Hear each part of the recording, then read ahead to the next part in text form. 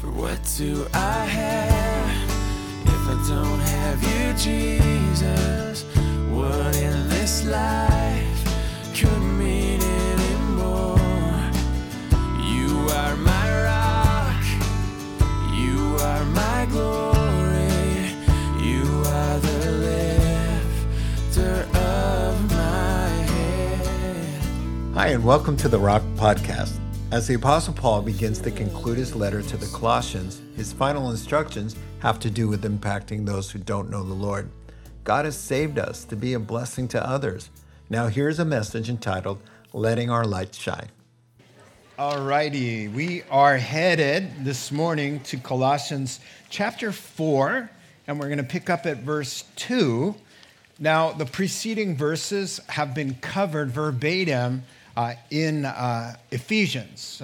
Ephesians and Colossians are called twin epistles. They share half their verses in common. So it wasn't so long ago that I preached 3 sermons on the preceding text.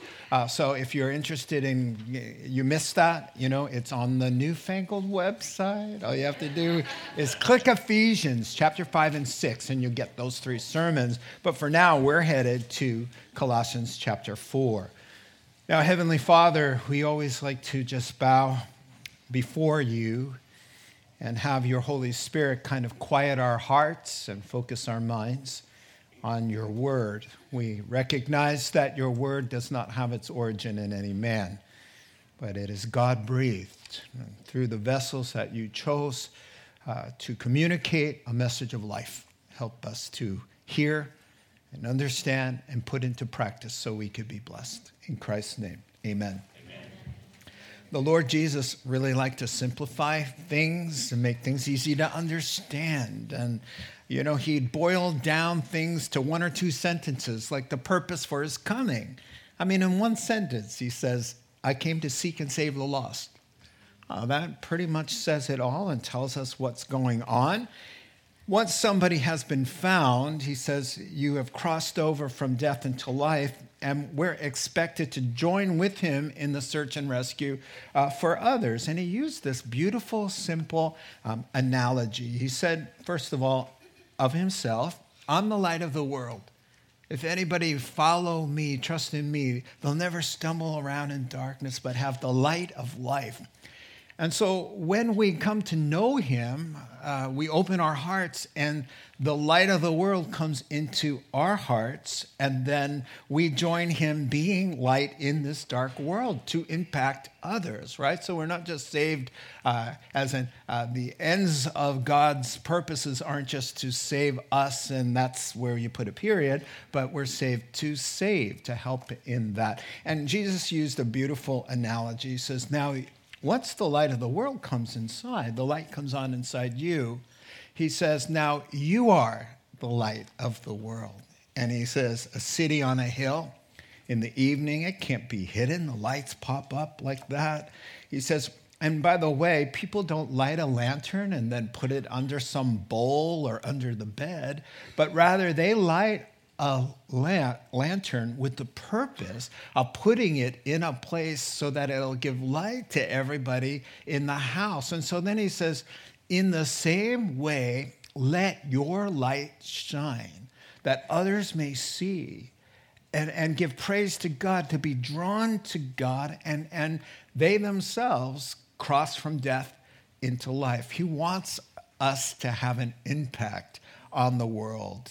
Jesus Christ came to save the world, and he saves us and says, join with me. And the beautiful analogy of shining our light in a dark world. Well, is there a way to do that? Is it just a natural consequence of coming to know him? Or does the Lord really have a strategy for us to kind of be proactive with this light shining ministry that he's given us? And the answer is yes, there is a strategy. He wants us to be thoughtful and careful, and there is a wise way to make an impact with this light of Christ on others. And so, in fact, our brief 6-verse text is going to answer the question, how can I impact those around me?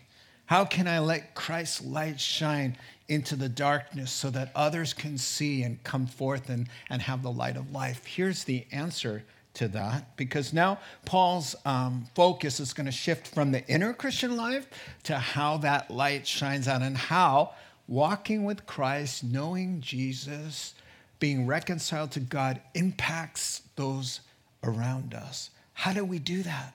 How do we make a difference? Answer: devote yourselves to prayer.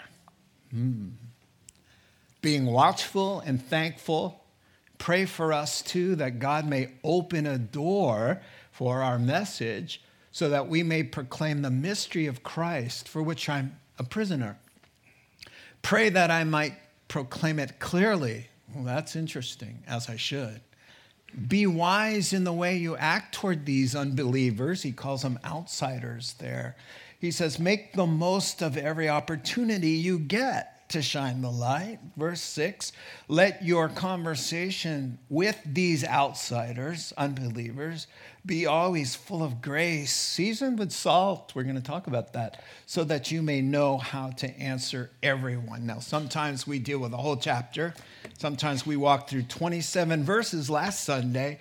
This time we're talking about 5 or 6 verses, and there is plenty to talk about, especially when he says, devote yourselves to prayer. And so we're going to take a look at this this morning, and it divides quite nicely. As I said, the shift in focus, the context now is the outworking of the Christian life, the impact potential that we have, and the mandate to make a difference in our sphere of influence. That's very important. You know, it's not just about you getting to heaven and, phew, that was a close one, I'm saved, right?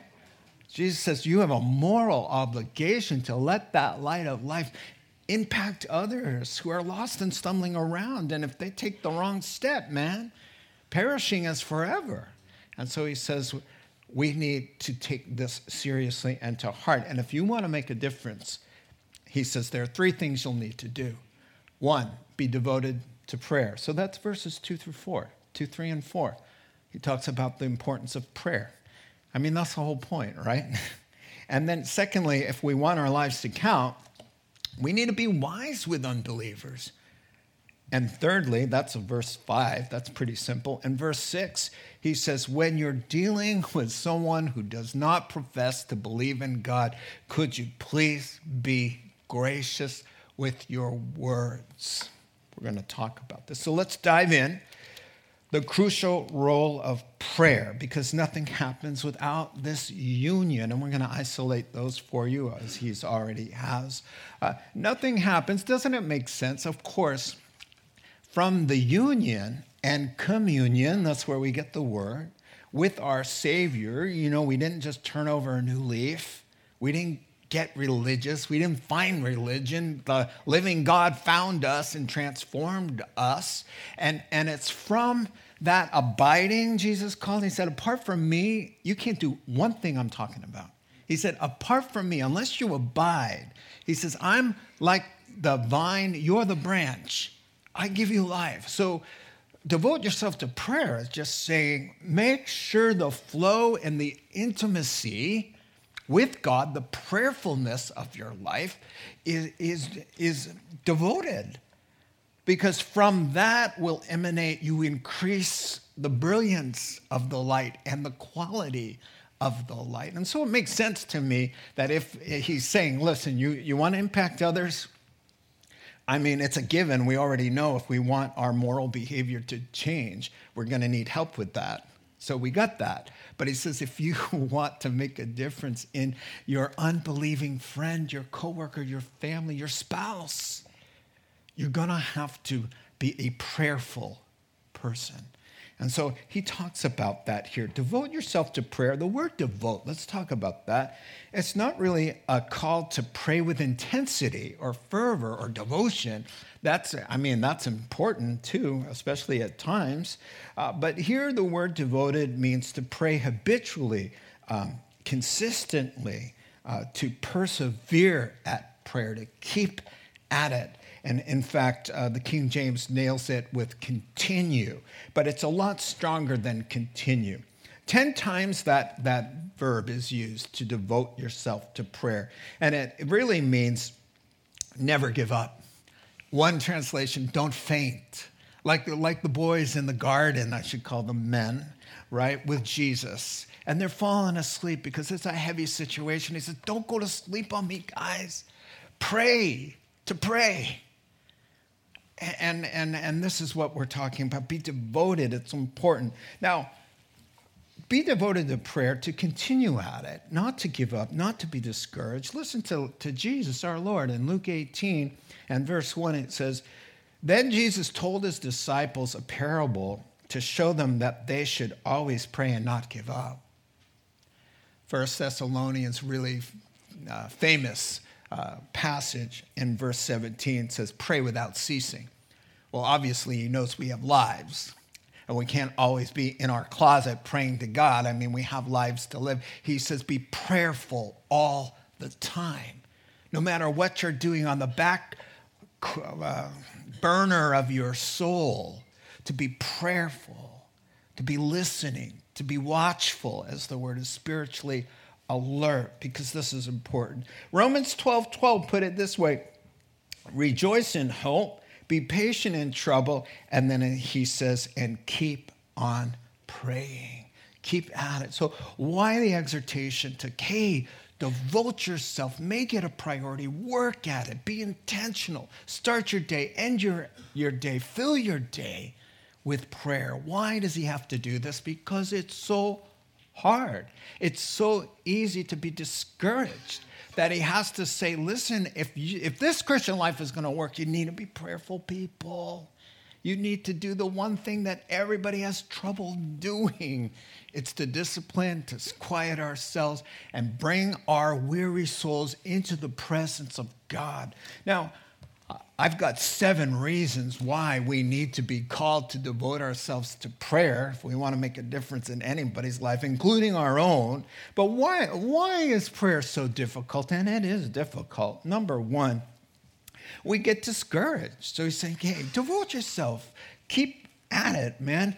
We get discouraged when we don't see immediate results. So, you prayed for something and then, or it goes in a different direction than you had asked, which, by the way, is a blessing in disguise, because thank God he doesn't always give us what we ask for. Amen. We've learned that one the hard way. And so he's saying, well, listen, don't give up. Keep at it, because timing is everything. People, listen. God really heard my prayer. God answered this prayer.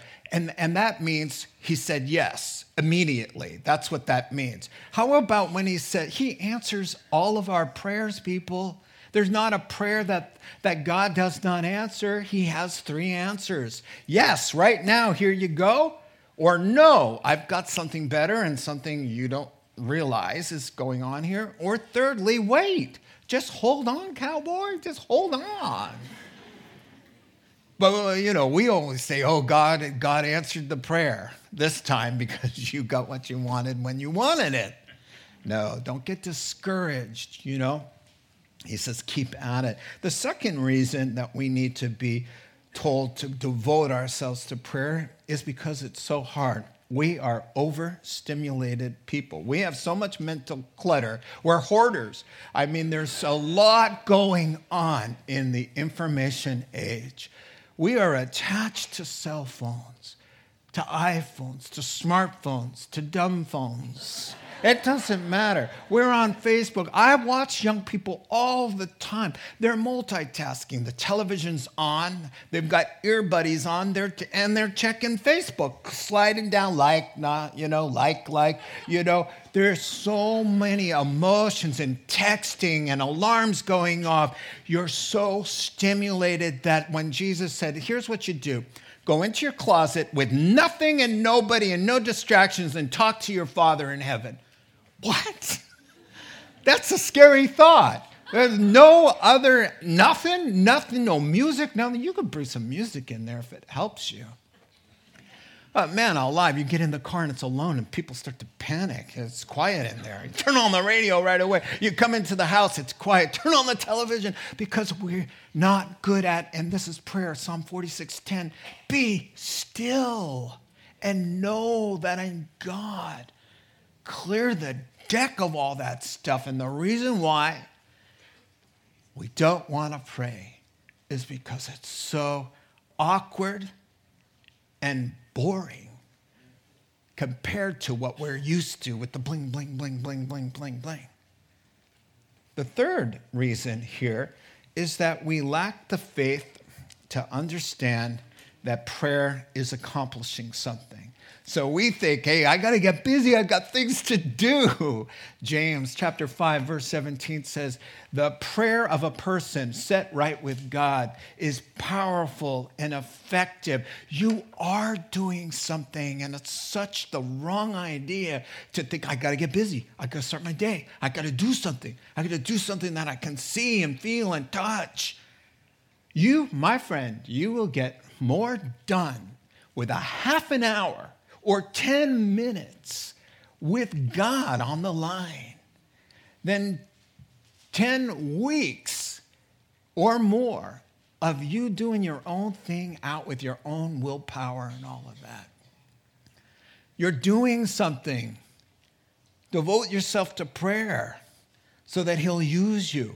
You're being ineffective. You're moving the hand of God.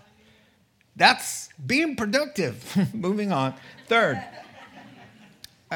we don't understand God's grace and forgiveness and love, and so we end up avoiding intimacy. Listen, if you walk around feeling like Eeyore, I'm always falling short, I can't live the Christian life, I've got all of these struggles, and you're performance-oriented, where that you just feel like God doesn't want to be around you because you're such a loser or you're broken or you don't have it all together. Dude, listen, I've got some good news. He carried your sins away. He bled out for those things that are keeping you from coming fully into his presence. He knows all about them. He paid for them. He said, I've removed them from you. The curtain that separated you has been torn in two from top to bottom. And we're outside as if the curtain still existed. He's saying, come on in. The things that you're embarrassed about or fearful over, I've dealt with them. Mention them and they're gone. They're gone anyway. They're gone completely. I had a professor in Bible college who said, I had this student. He said he was in line in the cafeteria. The student was a friend of his. The student didn't have the money to pay for his lunch. He left his wallet in his dorm, like most students do. And the guy whipped out a 20. He said, you can take care of it later if you want, whatever, right? So for the longest time, the professor noticed that the young man, was avoiding him all the time. He caught him a couple times, like, where is the guy? You know, he used to come by my office, you know, and he saw him one day down the hallway, and he caught his eye and saw him go and turn and walk away. And he went around the other way and met him and went, whoa, surprise. And he grabbed the kid and he says, it's you, it's your presence. I don't need your $20. It's not about the $20. I miss you. I miss talking to you. Stop this. It's not about the sin and the flaw and the character problem and the mess you've made. He died and bled for that. He carried it away. He removed it as far as the east is from the west. And you're still letting it affect you, dragging your heels. No, he doesn't want to hear from me, or you're not thoroughly at ease with your own self. Forgive yourself. He forgave you. Come on in. He says, you can come in as if you've never sinned. White. He says, can I reason with you? Isaiah chapter 1. Let's reason together, says the Lord. Though your sins were stained and scarlet and terrible, they're white as snow. Come on in here, kid. Let me love you. He misses us when we do that kind of thing. And next, quite frankly, we have a sin nature that resists God. You have a sinful nature that wants nothing to do with God or spiritual things. I don't know if you've ever felt the prompt of your sinful nature when you... You have one. Your wife has told you this, right? You got a sinful nature. It's the last place your sinful nature wants to be is on its knees, bowing to a sovereign Lord who's telling it, we must deny you and pick up our cross and crucify you daily. You think it wants to go and hear that? Oh, no, it's got other things it's like you to do today. And it lets you know, stay out of the closet, man. Stay out of the closet if you know what's good for you. Next. We're spiritually lazy. We need to be told, devote yourself to prayer. You know, listen how Charles Spurgeon put it. The moment you wake up in the morning, all your hopes and dreams for that day rush at you like wild animals. The first job each morning consists in shoving it all back, in listening to that other voice, taking that other point of view, letting that other larger, stronger, quieter life come flowing in. And that, my friend, is going to take effort and discipline. Come on. Going to take some effort. Get organized inwardly. And it's the reason why people don't want to do it. And the last thing, the last reason God needs to say, hey, stick with it. You know, don't get discouraged. Keep at prayer because we forget about the devil. Now, Think of the devil's point of view in this. When you bow your heart before God, who said, ask me anything and I'll do it in my name. When the scriptures, and he knows the scriptures, that when you connect with the living God, God says that's going to be powerful and effective. When you connect with God, the devil's kingdom diminishes because you are increasing. Your sphere of influence is being affected. Lives are being set free. Situations are being resolved. God is working. He wants to keep you from that position. And so he's going to come up with diversions and false ideas and unrealistic expectations that it's going to be terrible and you're going to be in there for so long and it's going to be awful and boring, and he'll turn it into lists and to make it something you just dread instead of the beautiful communing with the love and the goodness of being with God our Father. He's just going to make it unappealing. You've heard the little limerick, Satan trembles when he sees the weakest Christian on their knees. There's an element of spiritual warfare that keeps you from. So he says, if you want to see anybody touched by your Christian life, you got to be prayerful. You got to be prayerful. Now, the real benefit of prayer is not to get stuff, or not to have a divine concierge, okay, or a waiter that we just give our orders in. Yes, he says, make requests of me, but the real thing about prayer is the soul gets transformed in the presence of the one who made us. There is nothing like just sitting when you're really connecting, you know, and I like to worship like this. I just do. I get prayerful that way. And if I'm just sitting there like that, and maybe there's some instrumental music going on, and I feel the presence of God, I'm telling you what, listen, and you know this well, the wounds that we all have, they're comforted. He binds up our broken hearts.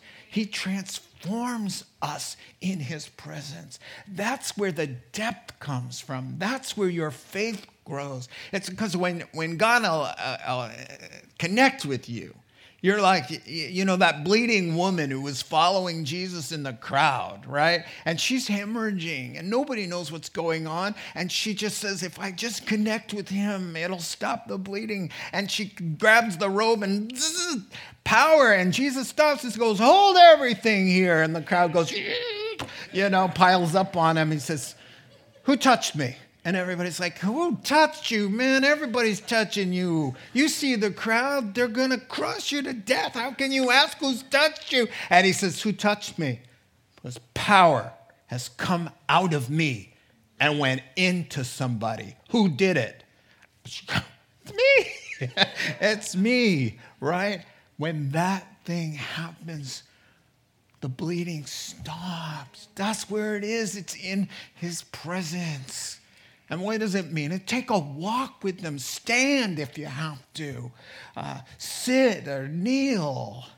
I love to walk. I'll walk this sanctuary many, many, many times. I'm a walker when I talk to the Lord. Talk out loud so you don't drift away. Do what works for you, but be devoted to prayer if you want your life to count. You have to be a prayerful person. But the best thing of all is not getting the stuff. It's being with him. Try to have a quiet time. I don't even want to know the percent of Christians who have carved out a daily or mostly daily time, either in the morning or at lunchtime or in the evening. Yes, we do praying all day long. Yes, we're petitioning God, we're requesting God, we're thanking God, we're worshiping God. Those are all the different verbs used for prayer. We do that all day long in the shower and while we're driving and running errands and while we're even talking in a situation, we could be like, Lord, help me, help me, help me. But that's not the same as a slow yourself down. This is my little time where I open the Bible and I sit down and I open my heart and I say, Lord, these are the things that concern me today. There's an acronym, ACTS, for the book of Acts. I've used it throughout my life. I really like it. It's adoration, just loving on God. Just telling him how great and good he is and all of this. And then confession. Here's what's going on with my marriage. Here's all my bad attitudes. Yesterday I was in line and it was taking forever. And I'm rolling my eyes and making a big scene. Lord, just forgive me for that. Change me, help me, that kind of thing. Thanksgiving, all the Psalms, the worship songs. We sang our prayers this morning. Supplication is just a request. He says, ask. James says, you know why you don't have? Because you're not asking. Jesus said at the Last Supper, the night he was betrayed, ask me. Up till now, you're not asking me anything. Ask in my name. It's in my will. I will do whatever you're asking. Ask away that your joy might be complete. Those are big, wonderful promises. You know what the whole point is, and then we'll move on. Listen, Adam walked, the original design was this fellowship, and that's what prayer is designed to do, is kind of bring back what was started. And what was started was Adam walking with God in the cool of the day. They just hung out together. And he has to cry all the time still. Why do we make our father cry? Adam, where are you? Where are you, man? Well, I'm afraid. I've got this. I'm off doing that. I'm hiding behind this thing here because intimacy with you, I'm not devoted. He's asking. He's asking right now. Fill in your name. John, where are you? Where are you? It's me. It's your dad. Come on. Oh, we hit a vein there. Let me continue on here. A couple characteristics of this prayer life. He says, be watchful. So I love this quick definition. It means to keep awake, to when you pray and your life with God, be alert to the actual realities of your present spiritual circumstances, your threats, your reality, right? You have to be awake. What's going on in your friends that you see, right? You have to be alert. What kind of pitfalls are happening in your life? That's going to make prayer work. And then he says, be thankful. Another great, quick a remark about, quote, gratitude guards the one petitioning from the attitude of proud presumption. Like these are things well-deserved.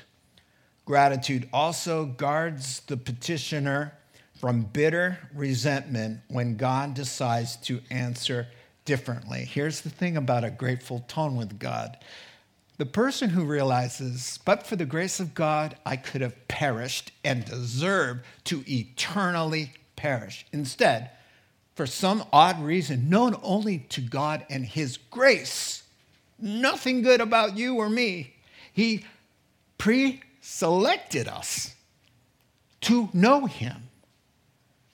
That ought to make us grateful, so that we are grateful just to be alive and to find the good favor of God Almighty, let alone be able to talk to him about things that are on our hearts. So that kind of person who's that kind of grateful doesn't have an attitude, I've prayed 33 years for. We just don't do things like that, because we're blessed to be alive. We're blessed to not be going to the bad heaven, as my little toddler used to call it. She asked me, 3 years old, Daddy, where's the bad heaven? And I'm like, wow. Kids know. Kids know. I didn't tell her.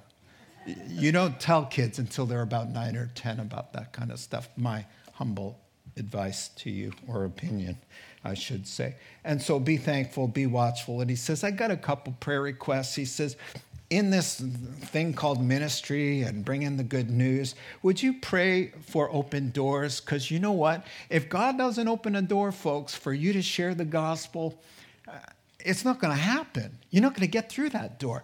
But many people today, they use a crowbar. They mug people in the name of Jesus. All right? Do not mug people with the gospel. Let God open the door. Do you see what Paul's saying? Open a door for me in prison, which God did. He'll tell the Philippians later from the same place, wow, God opened the door of ministry. Caesar's household is all heard, and some of them are believers. Or he's saying, open a door may God open a door in front of Nero that'll have the opportunity. Unless God provides the divine appointment, the setup, the people, the questions, the soft heart, the moment, unless God sets it up, what? So he says, pray that God open a door for you. Open a door for you. It's a beautiful thing when he does that. And then the second request is the gift of clarity. So if God opens a door, but you're unclear, you get all fuddled up, you're tripping over your words. And, I told the first service about a time we were handing out tracts on the corner of some street, and we walked by this tenement building. It was in the city, and there were a few guys sitting on the steps. And one of the guys said, come on over here. And I said, yeah, we came over. And he goes, what are you guys talking about? Talking about God and the Bible and all of that? And we said, yeah. And he said, okay, listen, I'm going to give you 10 minutes. I want you to take your best shot. I want to listen with an open mind. And I'm giving you 10 minutes. Go. I'm like, nobody's ever given me 10 minutes. I mean, I've taken 10 minutes of theirs, but no one's ever said, come on, I'm all ears. And quite frankly, it took me a little time to warm up to that. Where do you start in all of this? Wow. Well, a lot of people feel that way. That's where you say, Lord, look what he's praying for. Clarity. Simple. Stop with the politics. Stop with the current trends, the moral trends. Stop with getting distracted. Make it really simple. We're all sinners. Jesus became one of us. God in a human body, died on the cross in your place. He paid for your sins. And he rose from the dead. And he said, anyone who believes in him should live forever. There you go. Make it simple. People, make it simple. That's what he says. So he says that's something we should do. Moving on, he says, if you want to impact others, then you'll have to be wise in the way you act toward outsiders. An interesting word. Now, the new leftist, progressive, so-called Christian movement would criticize the Bible's use of the term outsiders. They believe that everybody is on the inside. that everybody's okay, and we love everybody the same because God loves everybody the same. That's true. But not everybody, those who are on the outside, cannot enjoy that same love God has for all of his creation. They cannot, benefit from that love because where are they? From the Bible's point of view, this world will crucify people who say, people who of non-faith, non-Christian faith are on the outside. They hate that. That's not our idea. It's not our idea. It's the Bible saying, God so loved the world that he gave his only son that whosoever believes in him should come from the outside. And to all those who call upon his name shall be adopted into God's family. To all who have received him, to have called on his name, to them he gave the right to become inside. You see, and that's God's heart. And if you are on the outside here and you die on the outside, Revelation, the last chapters say that outside of heaven, and he says the same word, outside of heaven, are the sexually immoral, are the sorcerers, those who practice magic, occultic arts, those who lie and love falsehood. They're on the outside. This is why he says, devote yourself to prayer, man. There are people on the outside. How are we going to get them on the inside if you're trying in your own power? He says, first of all, I want you to be wise. The word there means use skill, discernment. Stop and think who you're dealing with. What did Jesus tell us? He said, I will make you fishermen of men's souls. That's really, generally speaking, to all of us, that light is supposed to draw in. Now, different fish bite at different things. You use different strategies depending on the kind of fish that you're dealing with. That's what wisdom here is. Who do you have in front of you, man? Stop and think. You wouldn't talk to a kid who was raised in church and went to Christian school and has evangelical parents and upbringing, and now he's an atheist. You don't talk to him the same way you would talk to somebody else, so a drug user or an alcoholic or somebody who has their life completely together. They're an upstanding moral citizen, and they put to shame some of the Christians regarding their moral goodness. Who do you got? Wisdom. Who's on the line there? How do you build a bridge there? Wisdom. Looking for a felt need. Somebody's going through a divorce. Oh, is there a need there? Can we talk about Jesus in light of the brokenness, the feeling of betrayal? Jesus was betrayed. He knows about that. I mean, people who have financial needs, people who are hurting, people who are lonely, people who just got fired. That's usually, in this world, that's usually how God has to get our attention. And it's not till we're knocked down on our back. There's only one viewpoint from when you're laying down on the ground, on your back. Which way are you looking? You're looking up, finally, he says, finally. And people are open, so use wisdom. Is there a line in here? Where's the crack in the armor? Right? And like I said, you don't have to use a crowbar. You don't have to break yourself into the house. You just use wisdom. Using wisdom, he says, to the Jew, I became like a Jew. To Gentiles, I became like a Gentile. To those who were weak in faith, I built a bridge. To those who are strong in their faith, I relate. What's their relatable? Use wisdom. Wisdom will also tell you when to press in and when to pull back, when to bring it and when to don't say anything this Thanksgiving. They already heard. They know where you stand. They could tell you better than you could tell them the gospel. All right, so you'll have to know by the prompting of God's wisdom, because we have a living relationship with God. That's why you have to be prayerful. There's no do's and there's no easy check every Thanksgiving. I say the same thing and I say the same thing to everybody because it's the gospel and they're lost and I'm going to say it every single time in the exact same way I always say it. No. That's why he says be devoted in prayer, because as you're praying in the car going in, as you're prayerful sitting at the table, inside, you've got your hands up inside. And you're just going, God, talk to me here. He'll prompt. He'll shut you down or he'll open you up. But you got to be prayerful. You got to be prayerful. You got to use wisdom. You got to have wisdom. Jesus says, there are some people do not throw the pearls down. They're going to step on the pearls, my pearls. He's saying, he calls them my pearls. These are my pearls, people. I'm entrusting you with the pearls of heaven. Could you not just throw them down on the ground and let people trample over them? And then he says, trust me, they'll trample on my pearls and then they'll turn on you and tear you to pieces. That's what he says. How do I know what to do? Wisdom. Wisdom. Where do I get the wisdom? Be devoted in prayer. See, it's a conspiracy. Wisdom to buy up the time. That's what make the most of every opportunity. He says, listen, folks, nobody in this room is guaranteed 5 minutes from now. Nobody is guaranteed. So if you've got somebody on the line, strike while the iron is hot.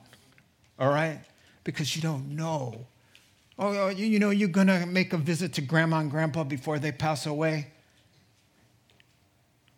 You may not get a 2-minute warning in your ear. Time to talk to grandma and grandpa. That's all he's saying. This is what I do in my life. I used to, 30 years ago, just kind of mug people for Jesus, right? I just in your face all the time because you're going to hell and you need the Lord, But I've kind of grown up. I have. I'm not in people's faces, but listen, this is how I know. When somebody is uniquely talkative to me, or uniquely there's a warmth there, there's something going on, the conversation comes up, it's like, whoa, wow, yeah, that's funny that you ask, Boom, that's what he's talking about. That's how I know when God is saying green light, green light, green light, right? It's asking for green lights, being alert, which he just called you to do, be prayerful for them, looking for them, and when it flashes, to buy it up. That's what it means. Just, I'll take that moment, and then bring it. Bring it. It's really important. I've told you this. I'm going to go ahead and use it, the obituary there. Let me read it to you here. This is an obituary of a man, Lamming, Dr. Robert, born March 25th, 1936, and he died September 8th, 2001. Cherished father, friend, and family dentist, died at UCSF on Saturday at 12 noon of acute leukemia. And then it goes on to talk about his life. What it doesn't say is that I was in the bed next to him when he died as a patient with lymphoma, a cousin of leukemia. And so let me tell you about that week. He said to me, as we were in a bed next to another bed, he said, you know what's funny? He said, every time that I come for my chemotherapy, you're in the next bed. Have you noticed that? He said, on the same days of the week, and there are several rooms, and we end up in the same room next to each other all the time. What's going on with that? And I said, I'm glad you asked. I shared the gospel with him, and he says, oh, the gospel. My daughter is a born-again Christian and has been after me for years to give my heart to the Lord. I said, sir, when we're having chemotherapy for life-threatening diseases, now would be a good time to take her up on that. And I said, what's stopping you? What's stopping you? And this is going on for a couple times, And I almost asked the nurse, please put me next to him every single time. And I never got around to it, but every single time, there he was. And so we talked. And then one day he said, you know what? I'm tired of fighting. I want to know God's peace. So I gave him a few scriptures. He cried. He accepted the Lord with this beautiful prayer. And I told you this before. The daughter comes running in with a Bible, right? And he says, too late. We already did it. And she's crying, and we're rejoicing. And listen, Saturday came. I was in the bed. He was in the bed. He said, I'm having trouble breathing. They put an oxygen mask on him in front of me and pushed him away around 11 o'clock. And as he passed, he looked at me, and the mask was on his face, and I saw this. Thank you. Now let's read that again. Lamming, Dr. Robert Sr., most of his life lived as a non-Christian, an unbeliever on the outside. Cherished father, friend, and family dentist died at UCSF on Saturday at 12 noon of acute leukemia and entered into the presence of the Lord. Amen. Listen. Thank you. You can go back to the verse. Listen. I do pray. I pray for opportunities. I pray. And when I'm out and about, listen, you do not have to be an evangelist. There are many people in here who do not have the gift of evangelism. The Bible, you are not an expert. You cannot recall where the Bible passages are because you're not supposed to. You're not called to do that. It's okay to be you and to love people to the Lord and to look for opportunities to invite people to church because you're not a words person. But let me tell you this. You're pretty good at telling a joke. You're pretty good at giving directions. If somebody said, hey, how do we get down to New York Pie? It's down 4th Street or wherever. Where is it? It's downtown somewhere, right?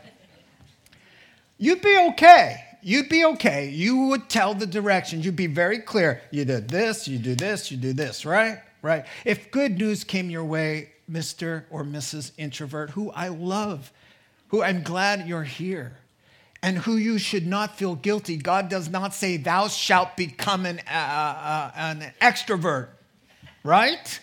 I hope you've gotten over that. It's okay to be quiet and inward. But if you got some good news, you'd be okay. You'd be very expressive. You'd be good at it. So find the balance.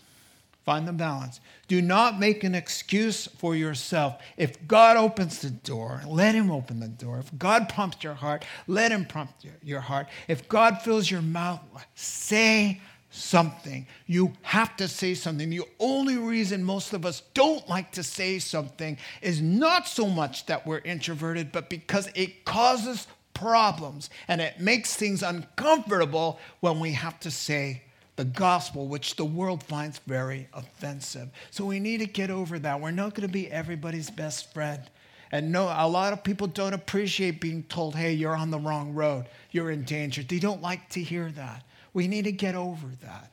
But I do want to say to you, oh, introverted, non-gifted in this area person, it's okay. Change the diapers. Love your kids. Dad, work hard. Be who God made you to be. And when people ask you, what's up with your life? I like what I see. Then you're able to share. Amen? There's one more verse here, I believe. Let your conversation be always full of grace, seasoned with salt. What does that mean? So that you may know how to answer everyone. And so finally, he says, if you're going to make an impact, you got to be a prayerful person. You got to use wisdom in all of these interactions, and then speak graciously. Speak graciously. So the context still is of the outsiders. So he says the basic tenor of our conversations, which is 20,000 words a day if you're a woman. 13,000 words a day if you're a man. It needs to be full of grace. What does that mean? Well, when you hear the term full of grace, you should be thinking of what the Bible says about Jesus. Because listen, I'll read it to you. The Word became flesh and dwelt among us. We have seen his glory, the glory of the one and only, who came from the Father, full of grace and truth. So here's what the idea is. The Lord, by his Spirit, has made his home in our hearts. And how does the Bible describe the Lord? The Lord, it was full of grace. And so it goes on in Luke chapter 4 to say this about the Lord. All spoke well of him and were amazed at the gracious words that came from his lips. That's amazing. In the Greek, it's like honey flowing from his lips. Gracious words. Well, of course, because he was full of grace and truth.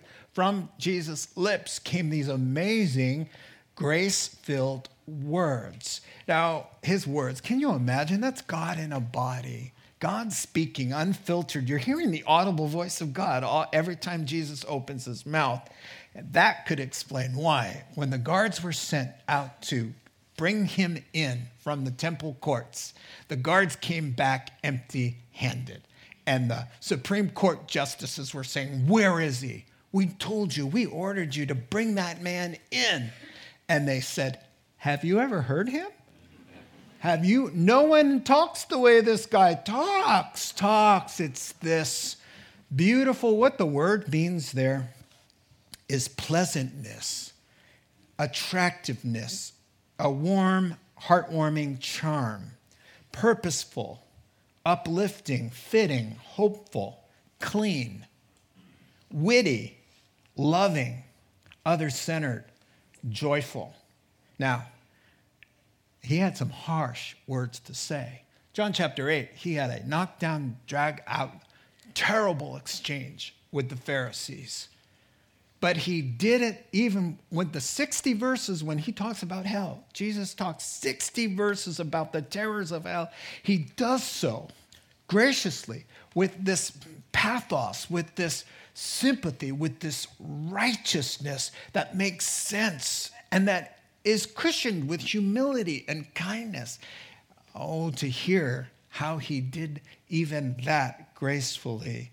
Grace doesn't just talk sweet all the time at the expense of truth, but it delivers the harder realities of life sensitively, with consideration, and even with kindness. Now, of course, where is this gracious God? He's in your heart. He's in my heart. But the Spirit of the Holy Spirit is called the Spirit of Christ. Christ, the fullness of grace. Where is he? He's in us. Fullness of grace is here. The lips have to speak in the same sort of ways. Now, Paul calls us an ambassador for Christ. We represent him. This is the idea here. So I was watching some confirmation hearings on ambassador wannabes. The president nominated some ambassadors, some folks to fill the position of ambassador. And in this case, what I was watching was to Argentina. And John McCain was firing these questions. Have you ever been there? No, I've never been there. Well, do you speak Spanish? No, I don't speak Spanish. Poquito. Nobody laughed there either. Yeah. You've never been there? Do you know the president there of Argentina? No, we've never met. Okay, so you don't know the president. You've never been to the country. And then he said, what are the United States' interests there in that country? Crickets. There was nothing. There was nothing, right? So he rolled his eyes and he said, wow, so much for being qualified, right? Well, listen, you're an ambassador. You're to speak the language. Do you speak the language of the one you represent? Have you been, you're a citizen of heaven. Do you know what it's like there? Do you know how he is, how he talks, what his character's like? Do you know what his interests are? He has some vested interests to hear. Do you know any of that? Well, then let it happen, folks. Let it happen.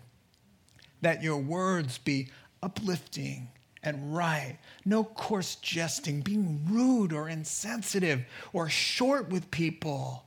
How are you ever nobody's going to ask you for the hope when you're acting just like them. Look at that last phrase so that you will know how to answer everybody. Here's what he's saying. No crowbars needed. If you live the way you should be living, contrary to this world, loving your enemies, who does that?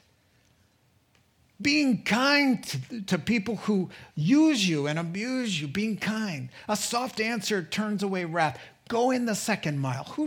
They don't want to go the first mile. And here you are not only going the first mile, but you say, hey, can I go a second mile here? Turning the other cheek. These are kinds of things that the people, outsiders, take notice. Forgiving people who hurt you, not talking smack about people, not trying to get even. And then they see you being nice to somebody you should not necessarily be nice to. They will ask you, what's up with that? What do you mean you're waiting until you're married to consummate the marriage? What? Who does that? Oh, Christians do. Why do you do that? I mean, that doesn't make any sense anymore.